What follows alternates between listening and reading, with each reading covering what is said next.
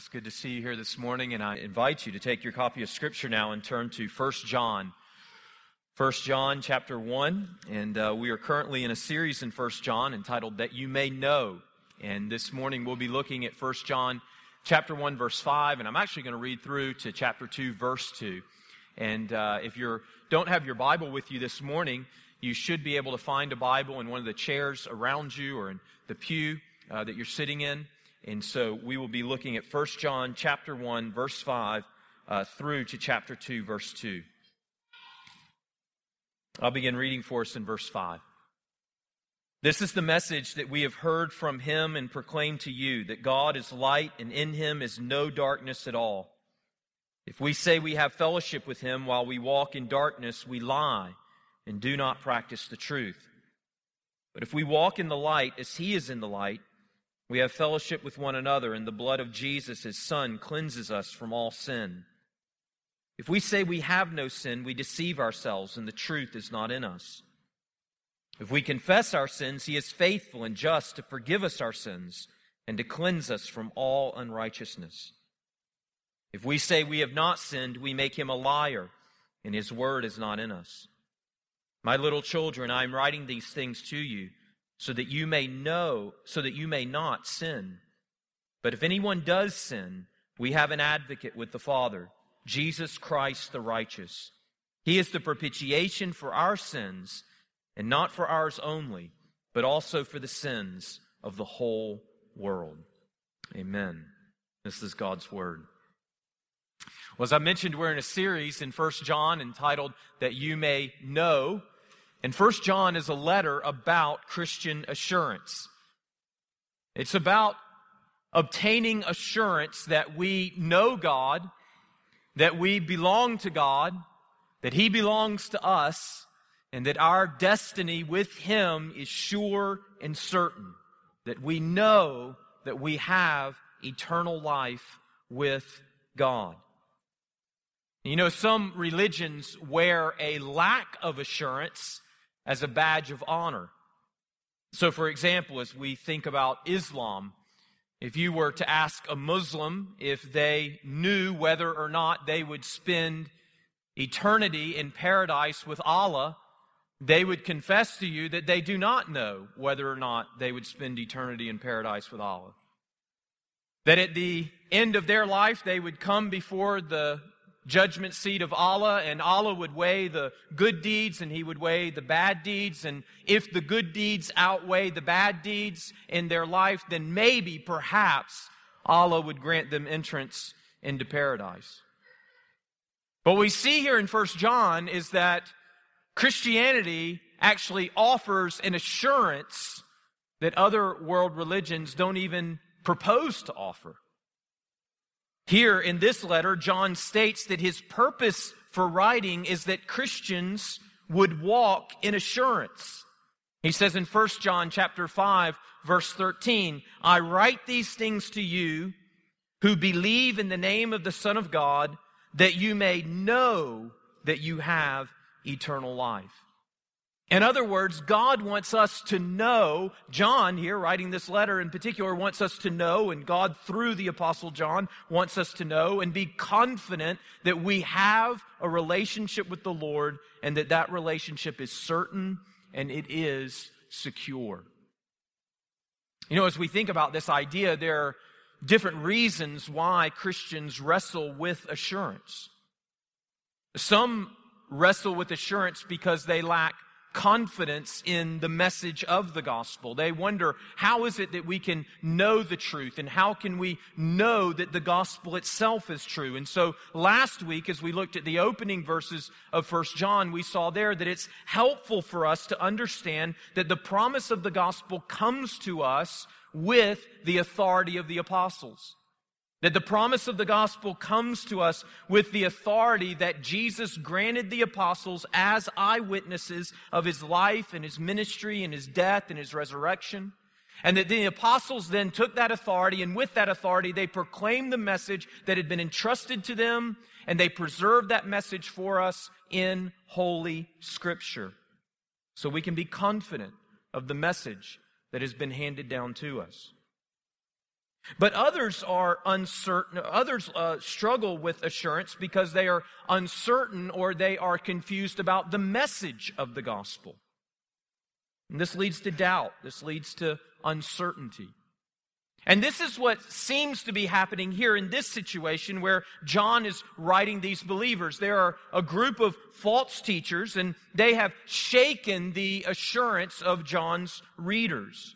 At one time, these false teachers were a part of the church, but they've separated themselves from the church, and they're teaching, a different doctrine that has unsettled the confidence and the assurance of the believers that John is writing. As they are teaching this different doctrine, we read through 1 John and we notice a number of themes that John emphasizes. And focusing on those themes that John emphasizes in his letter, it seems that these false teachers were teaching some form of what's known as an early Gnosticism. Now, there's a lot that we could say about Gnosticism, but I just want to make a couple of brief points here that I think would be helpful for us in better understanding this letter. Gnosticism taught that salvation was obtained through knowledge. So actually the word Gnostic comes from the Greek word gnosko, which means to know. And so the Gnostics taught that one obtained salvation by achieving some superior, mysterious spiritual knowledge.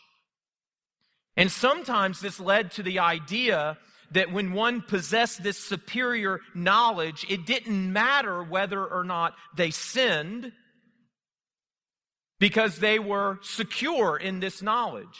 Or they may claim that if you obtained this knowledge, that it was impossible for you to sin. And so you can imagine how this would be coming in conflict with the true gospel and the teaching of Jesus Christ. You can imagine how this might unsettle the Christians that John is writing. And all of this talk about Gnosticism, it may seem kind of strange and foreign to us, but actually it's very practical, because at the heart of the matter, what John is dealing with here and what these Gnostics are trying to figure out and what they're teaching is, what is sin and what is the relationship between the Christian and sin? That's at the heart of the matter. And my goodness, that is extremely practical. It opens up all kinds of questions for us. Why do we sin? Do Christians sin? Do some Christians sin and other Christians don't sin? If we're a Christian and we do sin, are we still Christians? If we can sin as Christians, how much? Is there a point of no return?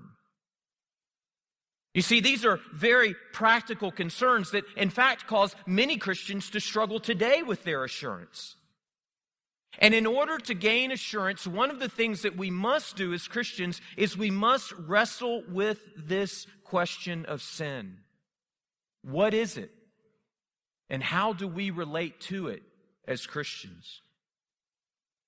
With that in mind, I believe that John teaches us here in this first chapter that Christians are free from the power of sin, the dominion of sin, and that Christians have been forgiven for the guilt of sin.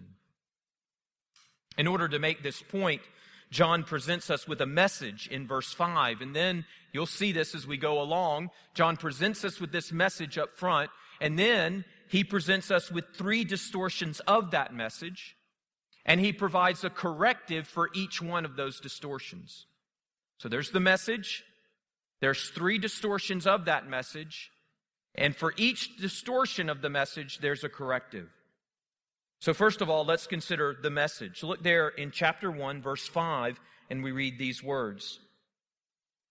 This is the message we have heard from him and proclaimed to you, that God is light, and in him is no darkness at all. Now, notice just briefly here, once again, John actually appeals to his apostolic authority. He says there in verse 5, this is the message that we have heard from him and proclaimed to you. Again, John is making this point that he had a unique relationship and had unique access to Jesus as an apostle. And therefore, he, along with the other apostles, possessed a unique authority to proclaim the message of Jesus. He says, we have heard from him, that is from Jesus, and proclaim to you. And what is this message that he proclaims? That God is light, and in him is no darkness at all. Now, we're told a number of times in the Old Testament that God is light. For example, in Psalm chapter 27, verse 1, we read, "The Lord is my light and my salvation." And Jesus himself declares in John chapter 8, verse 12, "I am the light of the world. Whoever follows me will not walk in darkness, but will have the light of life." Now, what does it mean? So it's very clear from the Old Testament, from the New Testament, from the teachings of Jesus, from the teachings of John here, that God is light. But what does it mean that God is light? Well, in particular, John is emphasizing this idea that God is the essence of moral purity and absolute holiness. In fact, we see that that's what he's emphasizing here, because he then goes on to say, "And in him is no darkness at all." In fact, in the original language, it's interesting because in the original language here, John uses a double negative. Now, in English, if we use a double negative, it actually results in a positive.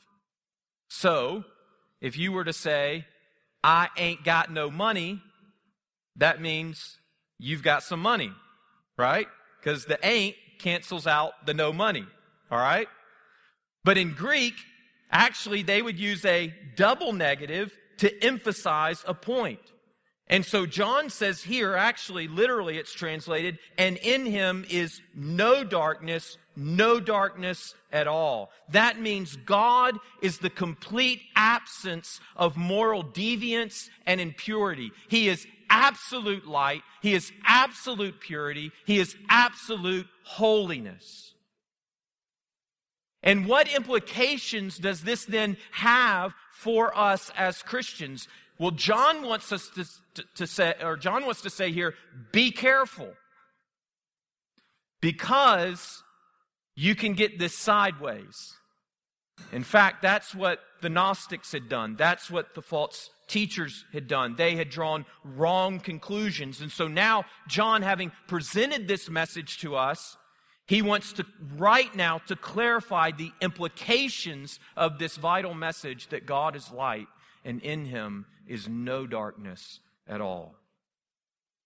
So, in verse 6, now John presents us with the first distortion of this message. The first distortion of this message that God is light and in him is no darkness at all, the first distortion is that we would live in sin. That we would live in sin. Look there in chapter 1, verse 6, and he writes these words. "If we say we have fellowship with him while we walk in darkness, we lie and do not practice the truth."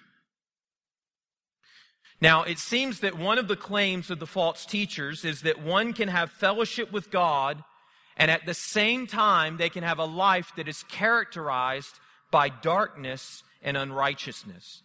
In fact, that word there, to walk, communicates the idea of continual action, a way of life. If you think about someone walking down the street, it's a path that one has chosen. They are continually walking in darkness, perpetually walking in darkness.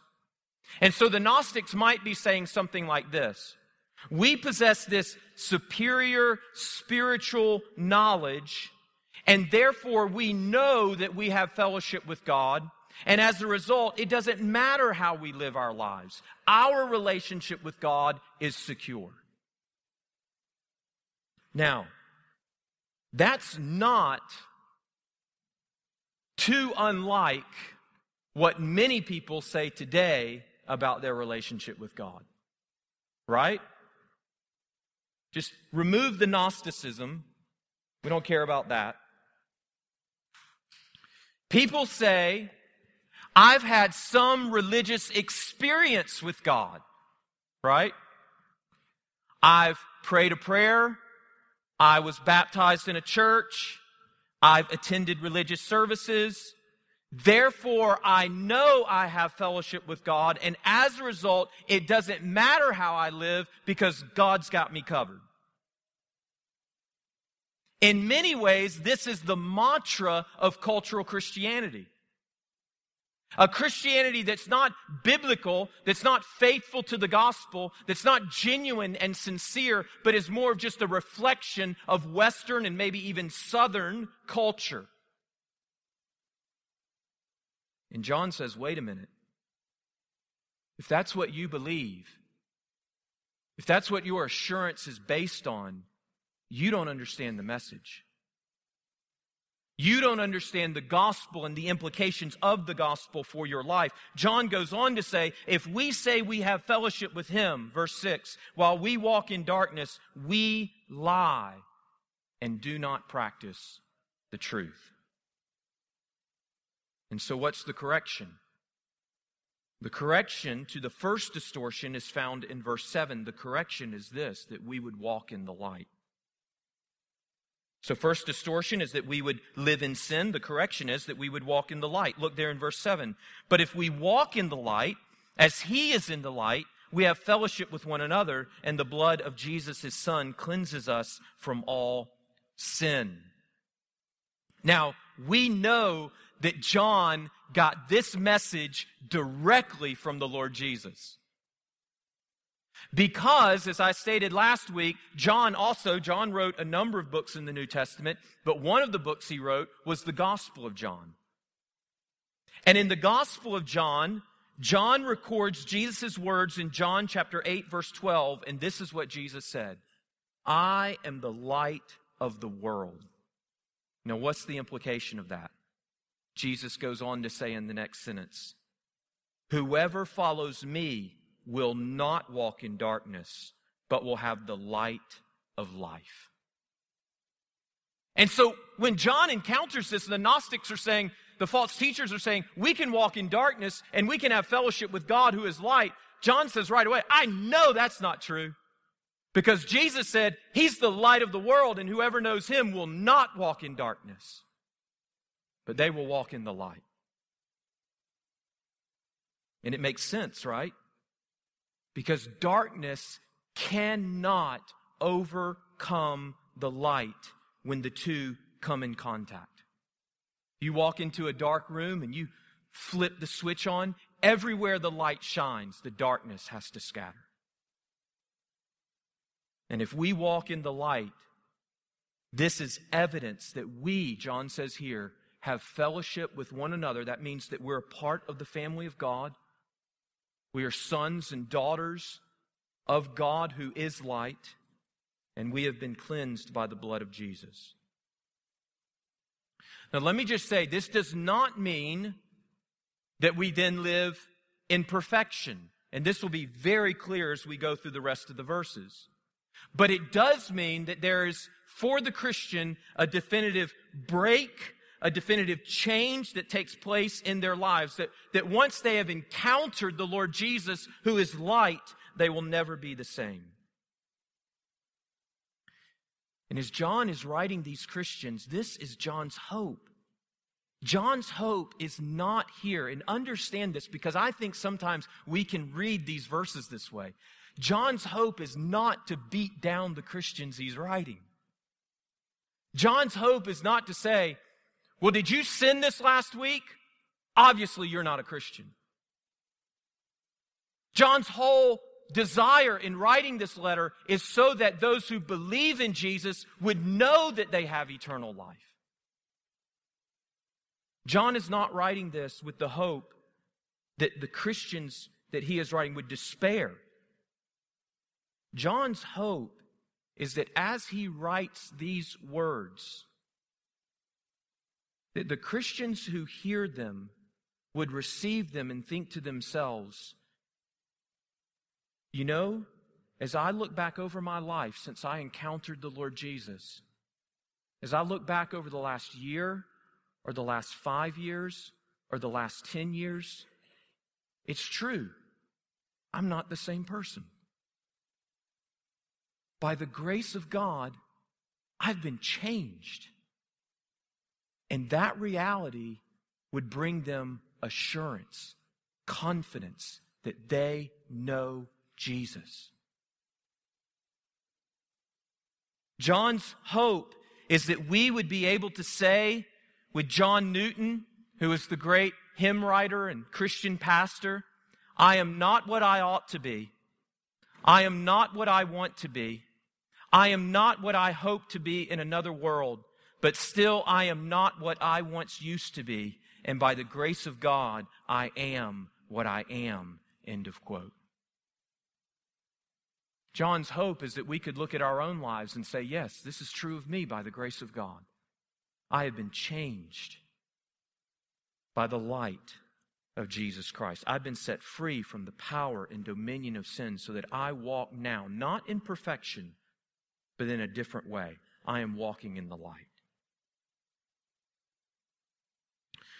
The second distortion is this. The first distortion is to live in sin.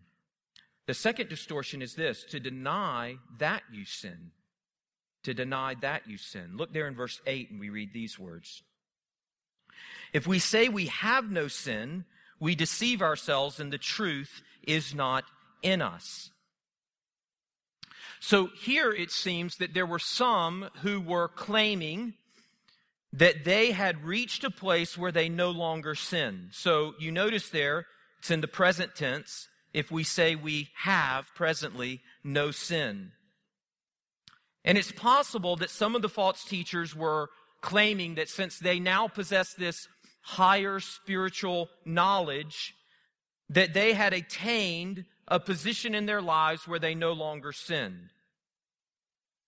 Now, some people actually assume that this is what Christianity teaches. Some people assume that if you become a Christian, that then you will no longer sin, or you will no longer struggle with sin.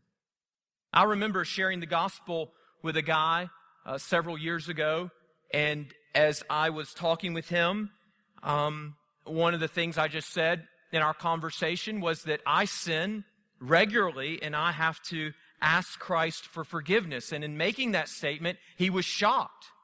He actually kind of paused for a moment. He said, "You mean you sin?" And I said, "Well, of course, all the time." And you see, he had assumed that part of what it meant to be a Christian was to claim that you no longer sin, that you had reached a position where you would no longer sin. And actually, as I shared with him that was not the case at all, I sensed that there was this relief in him, that maybe he had this sense of relief that, well, maybe I could be a Christian too. Perhaps some of you here this morning have been confused about that. There are others, though, who profess to be Christians and believe that, in fact, this is what the Bible teaches, that there is a state that a Christian can reach where they will no longer sin. And that this is really kind of the goal of the Christian life, to enter into a phase of the Christian life in which we are sinless, in which we no longer sin. Some people refer to it as entire sanctification. So there's no need for sanctification in our lives anymore. No need to be cleansed anymore because we've reached a state where we no longer sin. Charles Spurgeon, who was a great Baptist preacher and pastor in the late 19th century, he had some dealings with folks who made this claim, and he writes about it in his autobiography. I want to read this to you. He says, quote, "I met in my pastorate, as I have often since, a number of persons who professed to be perfect and who said that they had lived so many months or years without sinning against God. One man who told me that he was perfect was humpbacked. And when I remarked that I thought if he were a perfect man, he ought to have a perfect body, he became so angry that I had to say to him, 'Well, my friend, if you are perfect, there are a great many more as near perfection as you are.'" So Spurgeon here basically begins by kind of playing with his mind and kidding him a little bit. Spurgeon says, listen, if you're claiming perfection, then you should have a perfect body. And the guy doesn't receive this very well. He actually gets angry with Spurgeon and gets so angry that Spurgeon says to him, "Well, if you're really perfect, then why are you so angry with me right now?" Spurgeon goes on to say, he said that he had not been angry for many years. I had brought him back to his old state of infirmity. And painful as it might have been for him, I have no doubt that it did him good to see himself as he really was. What Spurgeon is saying there is that this man had, as John says here in 1 John, he had deceived himself. And it was good for him to be brought back to the reality of who he truly was. And everyone who claims to have reached some state of sinless perfection, they deceived themselves. They've either excused their sin or redefined what sin really is, but they are not sinless, not this side of heaven. And listen, my friends, isn't it just so helpful to see this taught so clearly in the Bible? Because otherwise, if you don't get this, if you don't grasp this concept, otherwise you will live in perpetual anxiety. Every sinful thought, every sinful word, every sinful action will be a cause for you to revisit again. Am I a Christian? Have I lost it all? John says, no. This is not what the gospel teaches, that in this life we can reach a state of sinless perfection. In fact, if you believe that, you've deceived yourself. So what's the correction? The correction to this second distortion is to confess your sin. To confess your sin. Look there in chapter 1, verse 9, very next verse, he writes, if we confess our sins, He is faithful and just to forgive us our sins and to cleanse us from all unrighteousness. So, for the Christian, this is the proper response to sin in your life. It's not to deny it. It's not to redefine it. It's not to ignore it. It's not to excuse it or cover it up. Rather, it is to acknowledge it and to confess it. And when we do, listen to the promise of the gospel. He is faithful and just to forgive us our sins and to cleanse us from all unrighteousness. In other words, John is saying there's no reason to hide your sin. There's no reason to excuse your sin. Through genuine confession, we can know forgiveness full and complete. He will forgive us. He will wash us clean. He will cleanse us from all unrighteousness. Confess your sin. The third distortion is this. The first distortion of the message that God is light and in Him is no darkness is that we walk in sin. The second is that we deny we have sin. The third distortion is this, that we deny that we have ever sinned. Look there in chapter 1, verse 10, and we read these words. But if we say we have not sinned, we make Him a liar, and His word is not in us. Now, we're depending here in large part on kind of the tenses of the verb, but many scholars have pointed out that it seems that a more extreme claim is being made now here in verse 10. In verse 8, John says, we say we have no sin. Presently, that is. We presently have no sin. But in verse 10, it seems that the claim intensifies. If we say we have not sinned, so in the present or in the past, that we have never sinned, it seems that perhaps here what John is referring to is that someone would deny the reality of sin altogether in their lives. And this seems so extreme that it's almost hard for us to imagine. I remember one of my professors in seminary saying, it's always stuck with me, he said that the doctrine of original sin, the truth that Christianity teaches that we are born into sin, the doctrine of original sin is the most easy doctrine in the Christian faith to empirically verify. You know what that means, to empirically verify? It means to confirm by experience or by observation. And of course, we all know this to be true, right? Because you don't have to teach a child to be selfish. You don't have to teach a child to disobey. You don't have to teach a child to throw down in the floor and, have a fit in anger. No, it all comes very, very naturally. Yet some still make this claim today. We think of secular humanists, for example. who deny sin as a reality. They would say that sin's not really a concrete reality in this world, but more of like a social construct that religious people invented. Notice John's response, though. Here in verse 10, his response is even more harsh. In verse 6, he said that if we say we walk in the light, or that we know the light, but we walk in darkness, he says we lie. In verse 8, he says that if we say we presently don't have any sin in our lives, we deceive ourselves, so we're guilty of self-deception. But in verse 10, he says, if we say we have never sinned, we don't have any sin in our lives, we deny the reality of sin, we make him a liar and his word is not in us. In other words, we accuse God of being a liar. And we accuse him of being a liar because God has so evidently revealed the universal nature of sin to us, both in his word and through our experience. And so what is the solution? What is the solution to this third distortion? The correction is this: to trust in Jesus. To trust in Jesus. Look there in chapter 2, verses 1 to 2. John writes these words: My little children, I am writing these things to you so that you may not sin.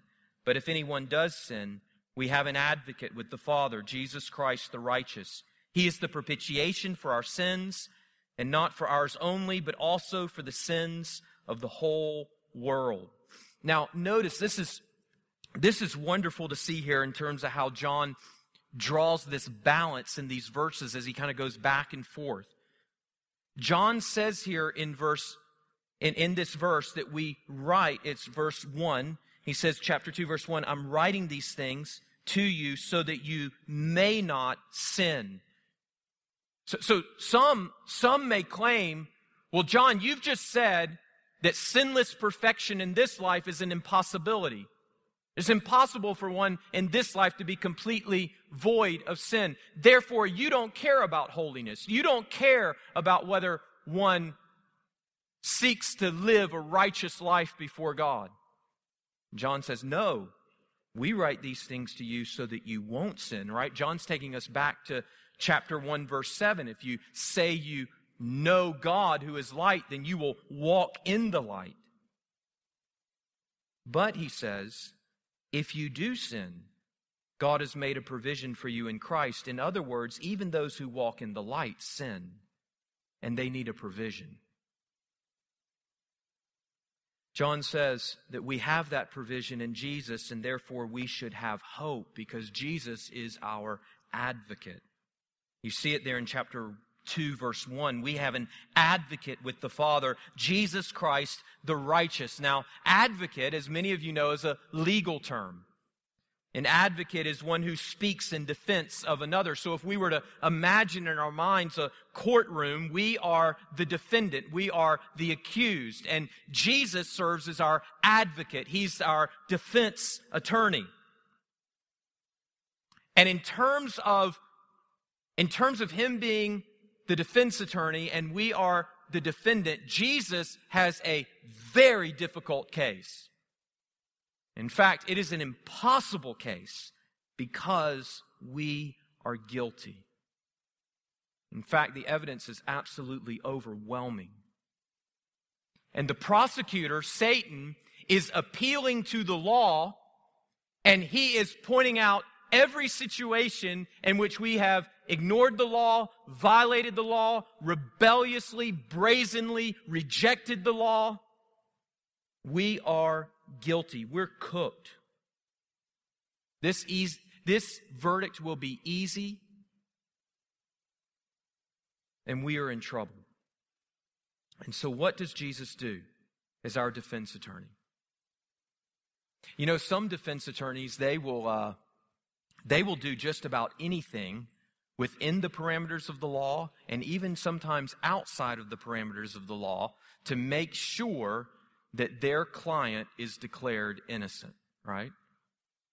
They'll twist and turn and maneuver and look for loopholes in the law and deceive and manipulate and so forth. Their goal is just to get their client off the hook. And so is that what Jesus does as our defense attorney? How does Jesus plead our case?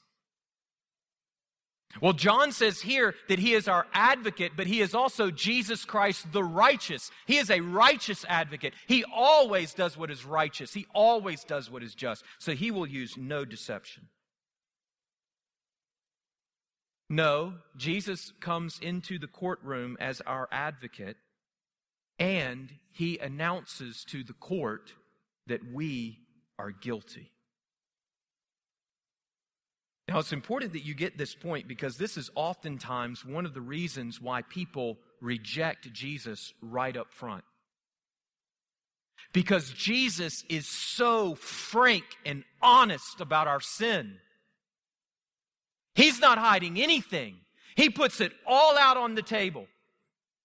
All the damning evidence is presented to the court against us. And Jesus, he makes no denials. There's no cross-examination. He says, yes, it's true. Guilty on every account.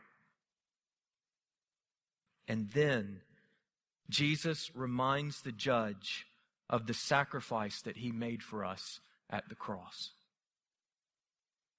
That's what John is referring to in verse 2 when he speaks of propitiation. Propitiation is a big word that means an atoning sacrifice to satisfy the wrath and justice of another. And at the cross, what happened was that Jesus died in the place of sinners. He paid our penalty. He took our judgment. He served our sentence. He endured the just wrath of the Father in our place for our sin. And so Jesus is our advocate, stands before the court, stands before the judge. He has one piece of evidence. Exhibit A, the cross, where he died for our sins. And as he presents that one piece of evidence to the judge, to the court, he declares, I motion that this case be annulled. Dismissal of the court immediately. And God the Father happily and joyfully grants his request. We are forgiven in Jesus Christ, our advocate. And so, my friends, John is making the point again. We don't have to deny our sin. We don't have to redefine our sin. Because Jesus, our righteous advocate, has delivered us from the guilt of sin by his atoning sacrifice on the cross. Let me ask you this, and this is what it really all boils down to. Do you know that you have eternal life? This last week, I did a funeral for Deborah Ells, longtime member here of our congregation at Crawford Avenue. Deborah was young, she was strong, she was active. She got sick several weeks ago. They discovered that she had a unusual disease, I guess you would call it, where her immune system was attacking her body. Over the last several weeks, she declined, and at one point they thought maybe she was coming back out of it, but then she passed away suddenly. No one anticipated that Deborah would pass away so soon. And let me ask you this question, it's the same question I asked as we did the funeral service this last week. If death were to surprise you, would you be ready? Would you know with a sense of confidence and assurance that you belong to God and that you possess eternal life with Him forever? John wants us to know that. That's the whole reason he's writing this letter. It's no like super state of spirituality to always be in this state of anxiety. Oh, do I know Him or do I not know Him? Am I really His or am I not His? Will I have eternal life or not have eternal life? John doesn't want you to endure that agony. John is writing so that you would be confident and assured that you know Him and that if you die, you will be with Him forever. And this is the message, that God is light and in Him is no darkness at all. And if we rightly understand that message, we will not live in darkness, nor will we deny our sin, nor will we deny that we have ever sinned, but instead we will acknowledge our sin for what it is. We will confess it before God, trusting in Jesus Christ, our advocate, who laid down his life for the forgiveness of our sins, and we will walk in the light as God is in the light. For those who do so, they will know the blessing and the gift of Christian assurance. Let's pray.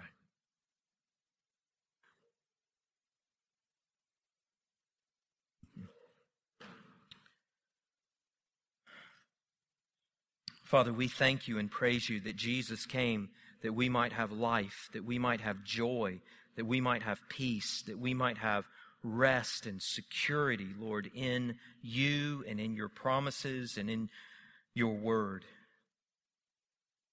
And Father, I pray right now that you would work by your Spirit in each one of our hearts. And Father, I pray that even as we've looked at your word this morning, that you would settle in each one of our hearts this matter. Whether or not we know you, whether or not we have life in you. And Father, I pray that the anxieties and fears that may plague so many people who are here this morning, Lord, I pray that they would be put aside. And Father, I pray that there would be a new sense of confidence and assurance and peace that is found in the gospel. Father, we thank you that although we are sinners and deserve your judgment, that Christ came so that we might know the forgiveness of sins and so that our lives might not only be free from the guilt of sin, but free from the power of sin, so that we might walk in newness of life. We might walk in the light. Father, give us grace to do so. Lord, take your word now and apply it to our lives. And it's through Jesus Christ our Lord we pray. Amen.